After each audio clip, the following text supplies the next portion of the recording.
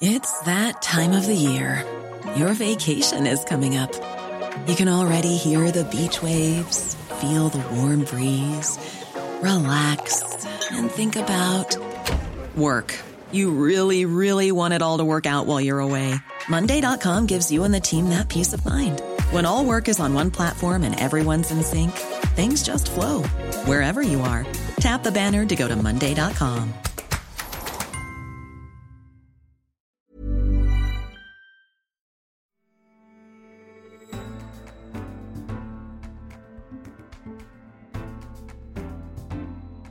You're listening to The Economist Asks. I'm Anne McElvoy, and this week we're asking, should the West engage with the Taliban?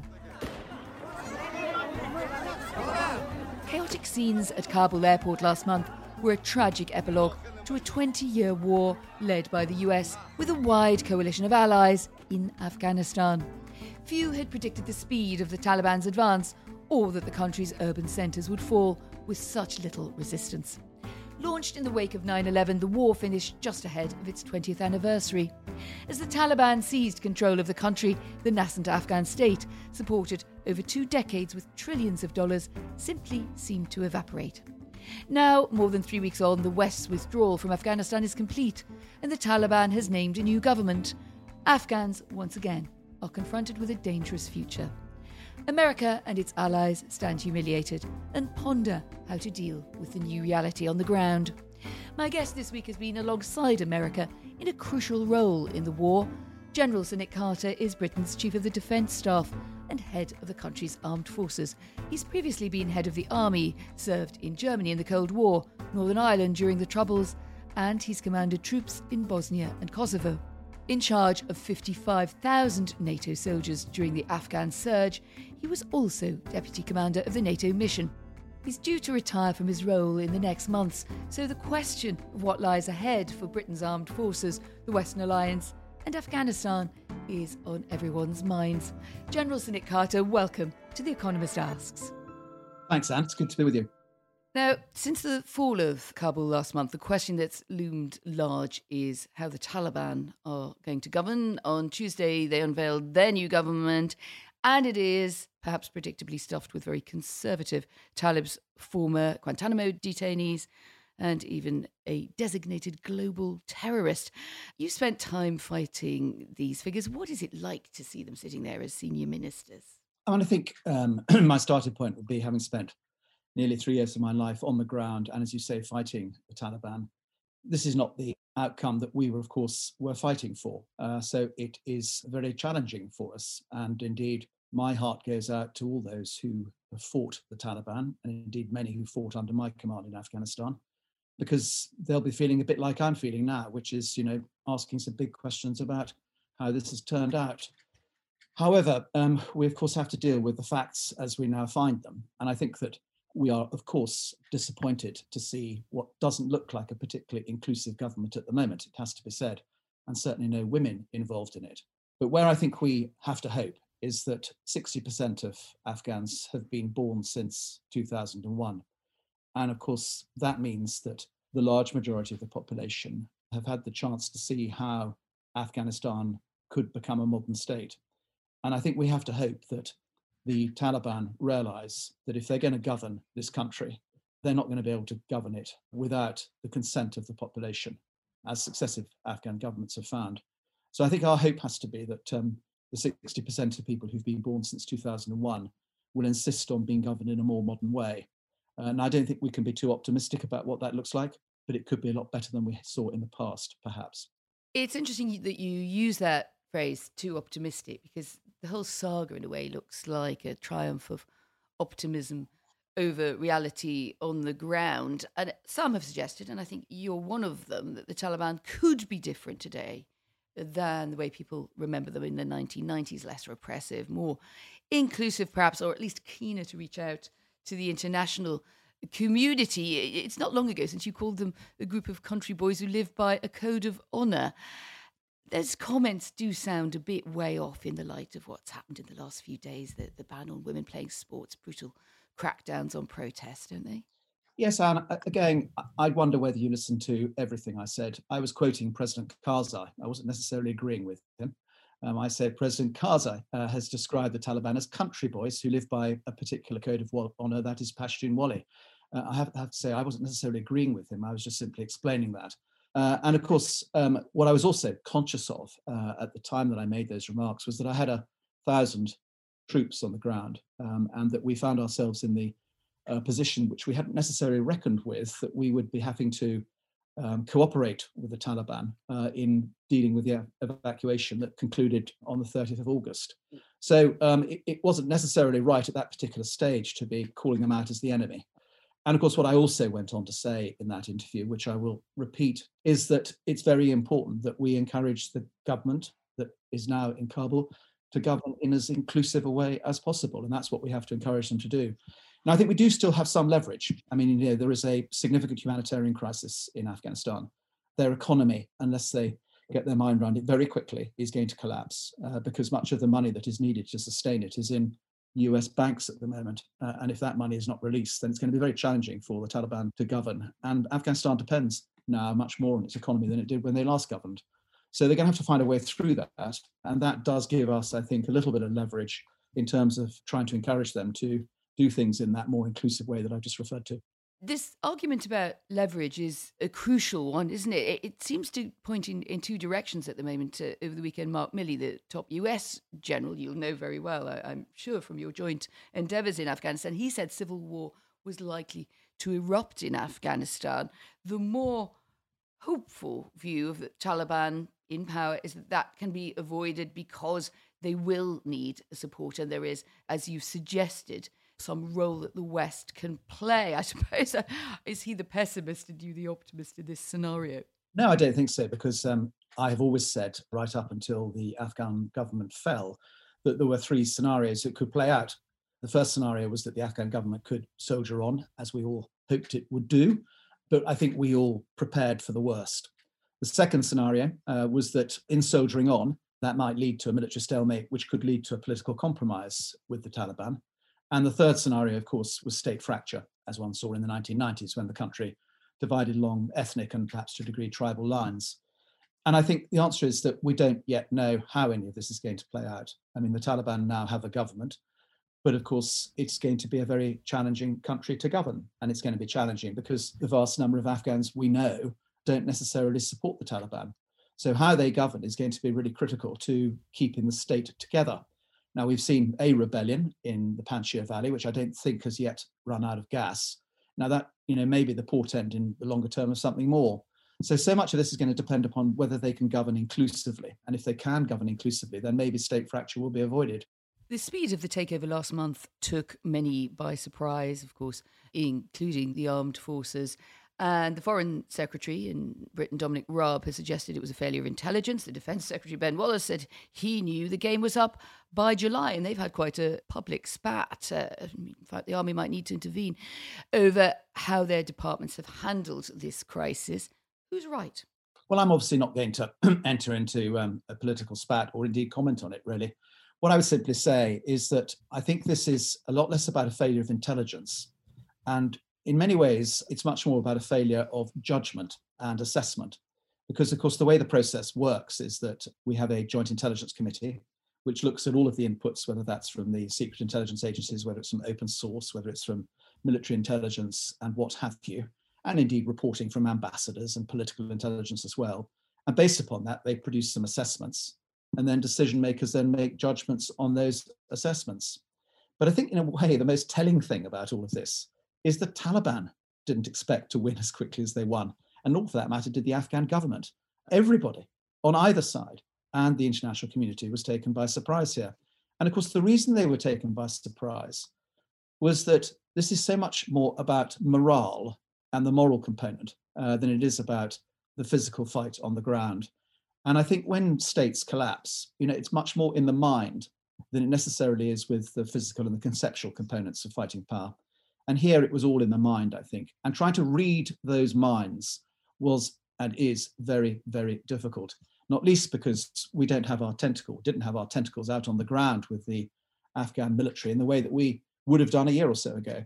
So reading that was really difficult. I don't think any of us realized the extent to which the government of Afghanistan was perhaps disconnected from its armed forces, and perhaps we never understood that the armed forces didn't really want to fight for it either.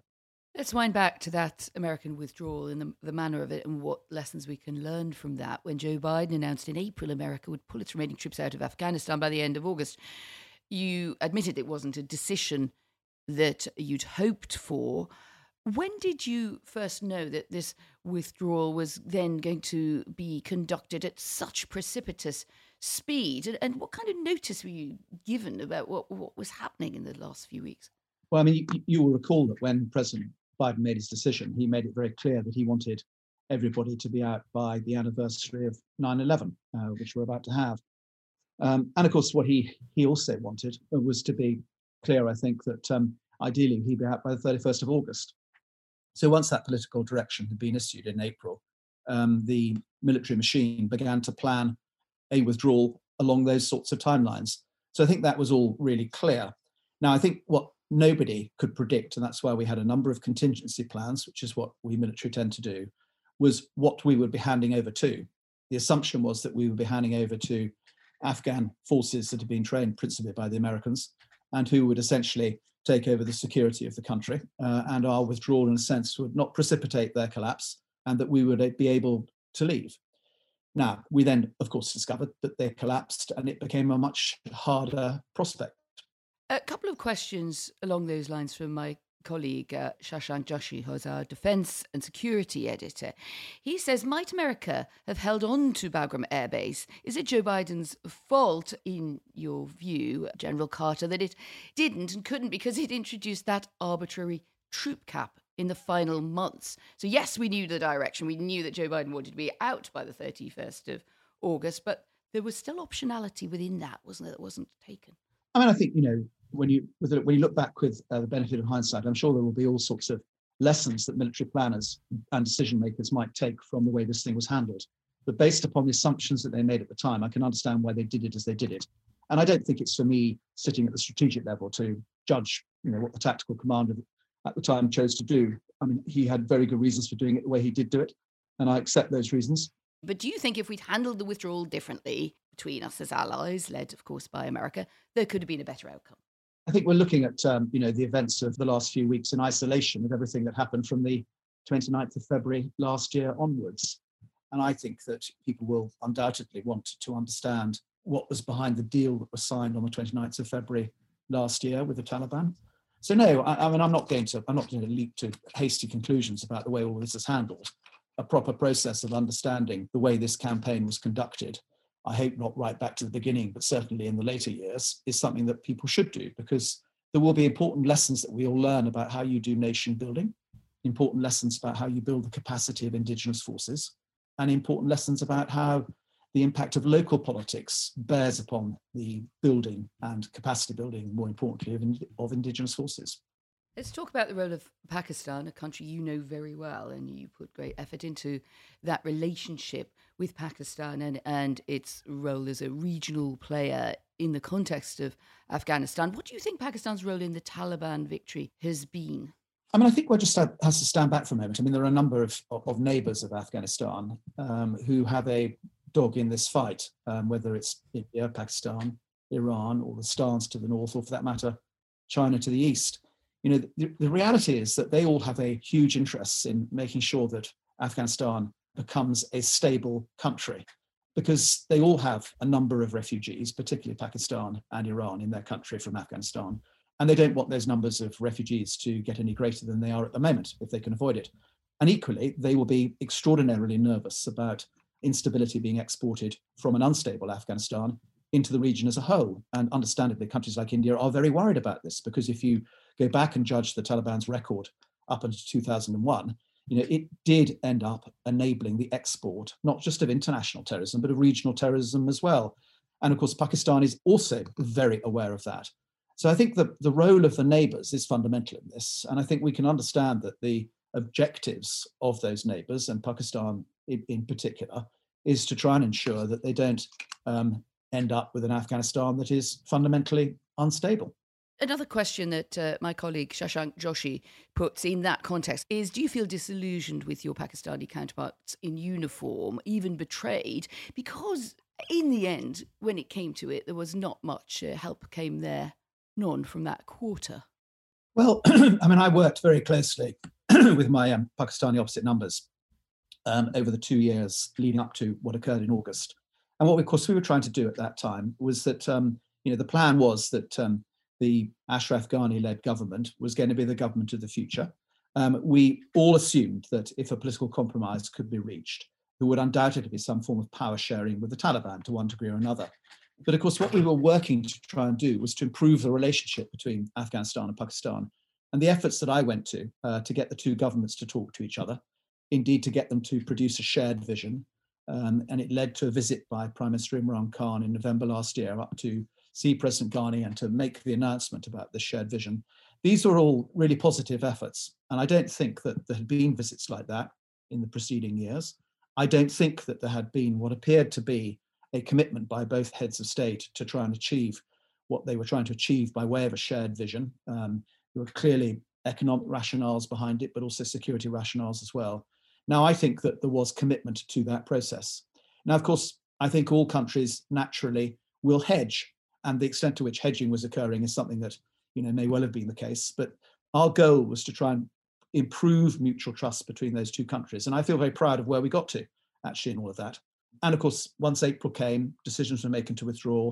All sorts of things changed in terms of the facts on the ground. But up until that point, my sense was there was commitment to trying to make a better relationship between the two countries.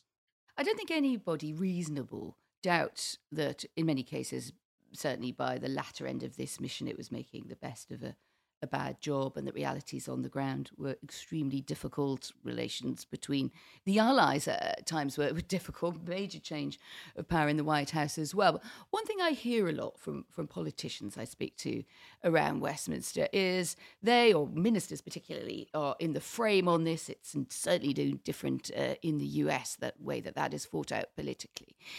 The military, as you say in the US, the armed forces and their leadership in the UK, perhaps is seen sometimes to sort of get off the hook when things go wrong. And you could say it was, after all, the British couldn't have gone into Helmand to placate the Americans had it not been for getting a yes from people like you who were in post at the time.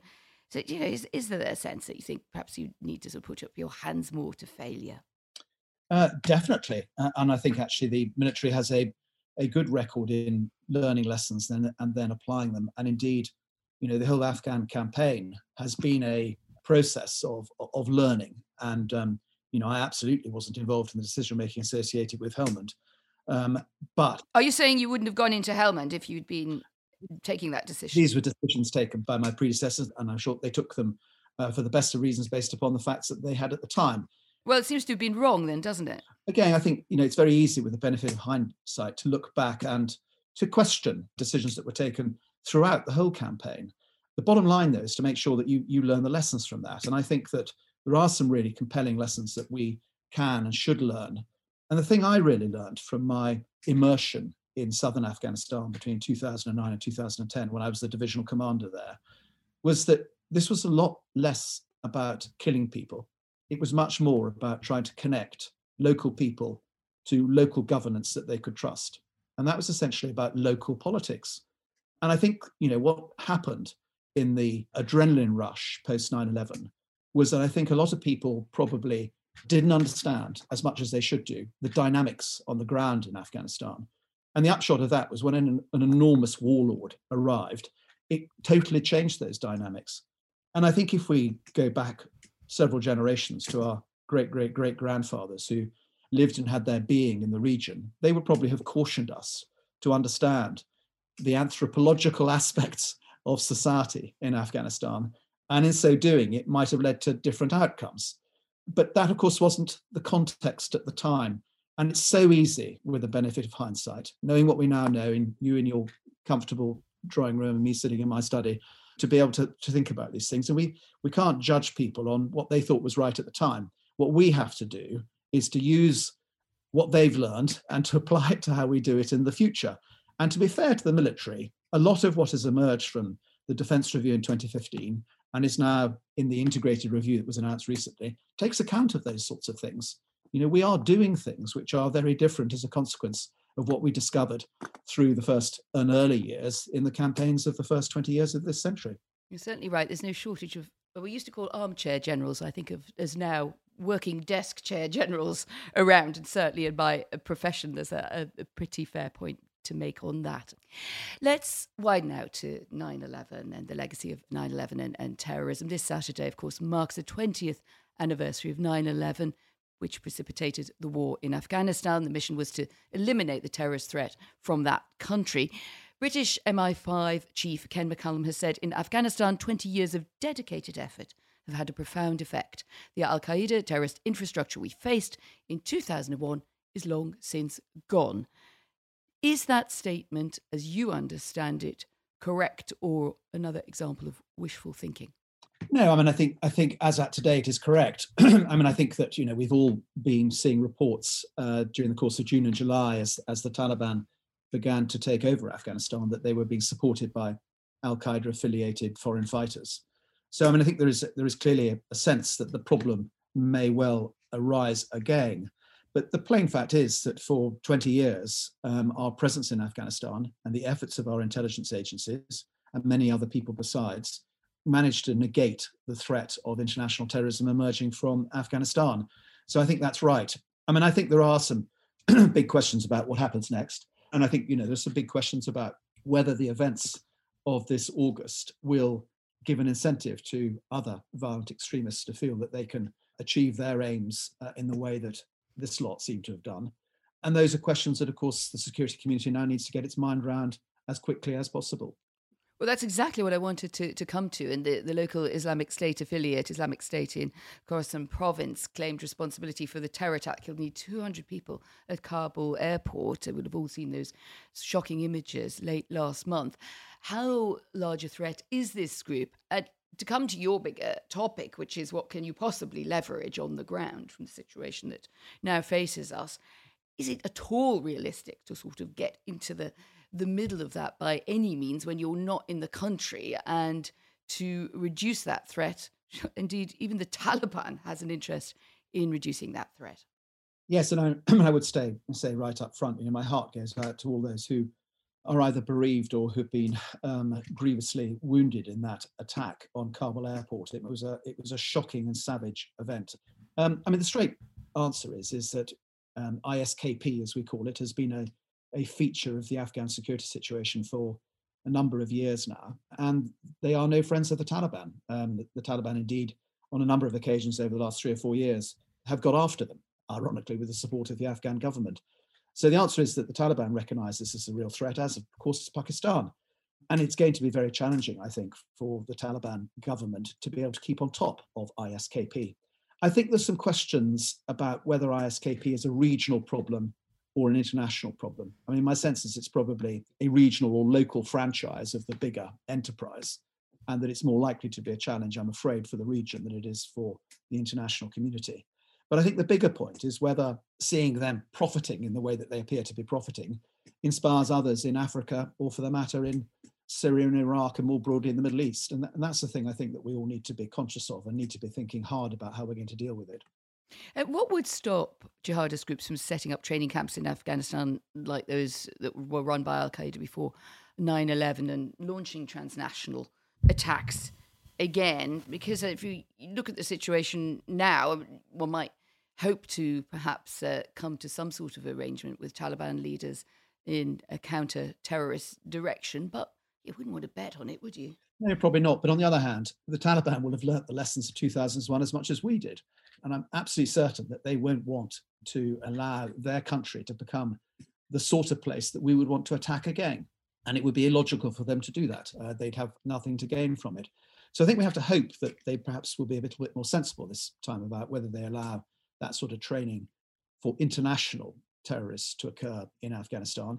And I think genuinely it's not in their interest to do that, because the sort of support they need in order to govern Afghanistan in a different way means that their neighbours, and in particular countries like China, they are not going to be keen to see extremism being encouraged and trained in Afghanistan.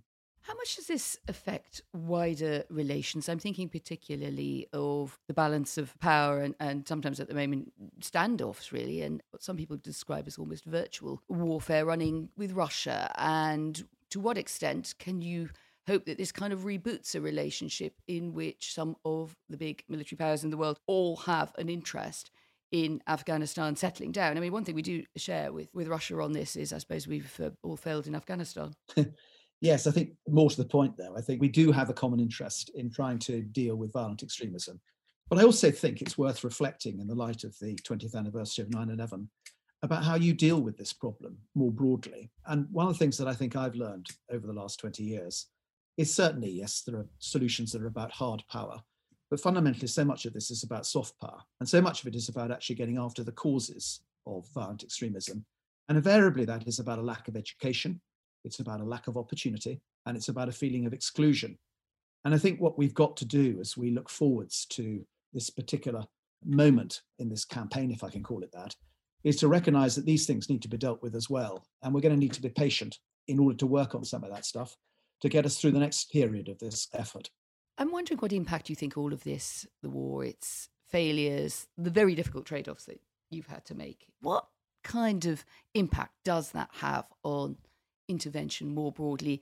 Can you imagine Britain being at all inclined to follow America? It's a close ally in very close cooperation in the military sphere over decades. Has that been badly damaged by what's happened? And I think, fun enough, it's probably just worth reflecting on 2001 and why we went into Afghanistan in the first place. And I think we tend to forget that actually in the NATO treaty, there is something called Article 5, which is an attack on one is an attack on all of the allies. And of course, the only time in yours and my lifetime that Article 5 has been, as it were, put on the table was after 9/11. So we went into Afghanistan based upon our support for our NATO ally, the United States of America. And that's a really important point and a really important principle that applies to, whatever we might do together in the future. I think we also need to remember, of course, there was a Security Council resolution that backed all of that, but that's a second order question. But again, I think that there will be all sorts of lessons that we learn about nation building and this sort of intervention. And I think we'll find other ways of trying to achieve our ends. I think it's very difficult. And I mean, 20 years reflects a significant amount of patience. But as we've shown, that may not have been long enough, as it turns out.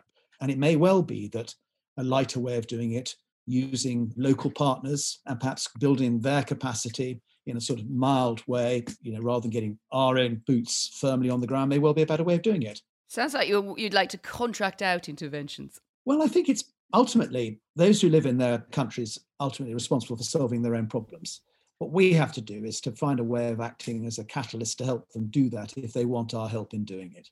There are huge strategic questions, aren't there, for armed forces in the democracies. We've had an integrated review, so-called, in Britain, which bet rather heavily on technology and cyber as the direction, or at least the priority. Of course, there's an argument about that, both inside the armed forces and in government and across politics. But if I were to ask you if you think air, land, naval or cyber power growing is the most important priority, where would you be placing your efforts most squarely in the next few years? I think it's probably actually about how you integrate land, air, maritime, cyber, and space to achieve an effect where the total effect is rather more than the sum of the individual parts.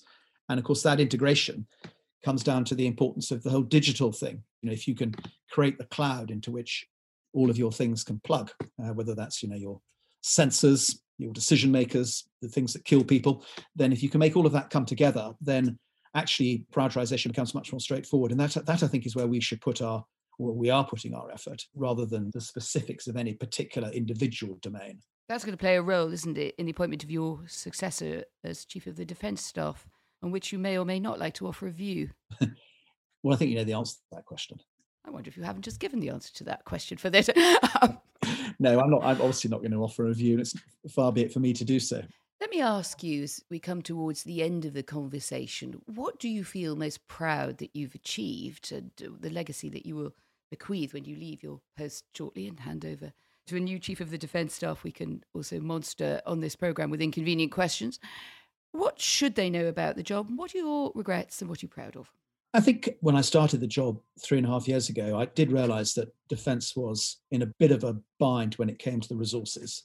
And I did feel that it was necessary to try and get the understanding within government of the threats that we faced more on the front burner. And I think my time right up until the recently published integrated review was about making people aware of that, and about making people aware that the armed forces needed to adjust, to modernize, and indeed to transform in many ways to be able to deal with that threat, but also that we probably couldn't do it with the resources that we had at the time. So I think, I'm pleased with the way that we got to where we got to and the significant resource uplift we got in the autumn of last year. But I'm also very pleased with how the chiefs of staff, the heads of the three services, and of course the commander, strategic command, and my vice chief have worked together in a collegiate way to achieve this. I mean, you've been around long enough, Anne, to know that during defence reviews, there are often moments where people break ranks. And of course, in breaking ranks, the unanimity of purpose and indeed the unanimity of narrative collapses. And I think here all of us have worked really well together to achieve that effect. It's great to have one's veteran status highlighted by the Chief of the Defence Staff. Thank you for that, General. Yeah, absolutely, understand that. I also should say you have very much on the plus side, in my opinion at least, you've pushed hard to improve diversity in the army. You have run ad campaigns aimed at attracting people from diversity of backgrounds, including sexuality, ethnicity, a lot more women making it somewhere through the ranks. I suppose your worry might be that the last debacle in Afghanistan has not really been a good PR for army life, has it? It sort of pulls against some of the work that you've been trying to do. Yeah, no, I think so. I mean, one goes back to treating triumph and disaster both the same, don't you? And the fact of the matter is that I think the armed forces are immensely resilient, and people do tend to bounce back. I mean, it's heartbreaking for so many of us, and there are big questions about whether that was all worth it. And certainly from my perspective, one of the most important characteristics that we all have to have is humility, because without humility, there is a risk that you won't learn and that resilience will be unfounded. And there are lots of things I wish we'd been able to move faster, which we haven't been able to move faster to achieve. It is often frustrating and often agonizing trying to get things to happen in, the sorts of institutions in which we live and work. And, you play your part to the best that you possibly can. And actually, over the last 3.5 years, if it's found that I've got things wrong, I'll happily step up to the plate to explain why I made the mistakes I made. General Sir Nick Carter, thank you very much indeed for joining us. Thanks, Anne. And we'd love to know what you think lies ahead for Afghanistan, the region, and for the broader Western alliance in the wake of the rout in Kabul. And do politicians or the military bear more blame for mistakes? And what might we learn from them? Write to us, podcast@economist.com, or you can tweet us at economistpods for your best introductory offer to all of our defence and security coverage, as well as much else from our amazing foreign section. Go to economist.com/podcast offer. The link is in the show notes. My producer was Hannah Mourinho. I'm Anne McElvoy. And in London, this is The Economist.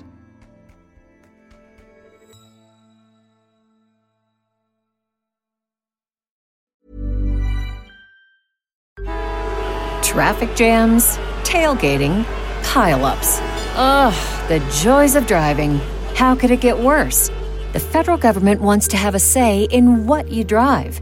That's right. The Biden administration's EPA is pushing mandates that would ban 2 out of every 3 vehicles on the road today. Don't let Washington become your backseat driver. Protect the freedom of driving your way. Visit EnergyCitizens.org. Paid for by the American Petroleum Institute.